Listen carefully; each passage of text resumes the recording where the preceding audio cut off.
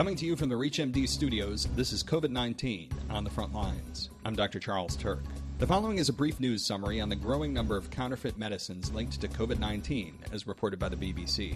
Amidst the race around the world to stockpile medical supplies, China and India, which are the two largest producers, are still wrestling with the fallout from their lockdowns, which has disrupted global supply chains and resulted in a shortage of medicine. But another after effect of the lockdowns is the circulation of ineffective or adulterated drug products that are now filling the gaps in global markets. Following the World Health Organization's declaration of the coronavirus as a pandemic, Operation Pangea, Interpol's global pharmaceutical crime-fighting unit, made 121 arrests across 90 countries in just 7 days, and agents seized illegal pharmaceuticals that are estimated to be worth over $14 million.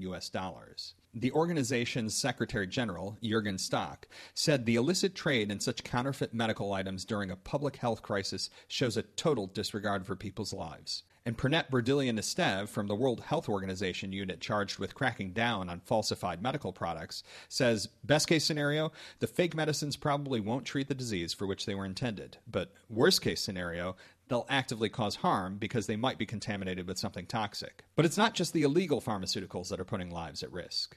Like other medical supplies, prices of the raw ingredients necessary to produce many life-saving drugs have soared. One producer stated that, typically, the materials to produce the anti-malarial drug hydroxychloroquine, whose use in COVID-19 is controversial, cost about $100 a kilo. But today, the cost has increased to over $1,150 a kilo. The steep increase in cost of ingredients is thought to be due, in part, to White House briefing statements touting chloroquine and its derivative hydroxychloroquine as potential treatments. The demand, which quickly began to outpace global supply, created circumstances on which opportunists, profiteers, and other bad actors pounced. Fake chloroquine began circulating, causing one expert at the University of Oxford to issue a warning that the problem would only increase unless governments around the world present a united front. That expert, Professor Paul Newton, is quoted as saying, "We risk a parallel epidemic of substandard and falsified products." Visit bbc.com for the full story. For ReachMD, this is COVID-19 on the front lines.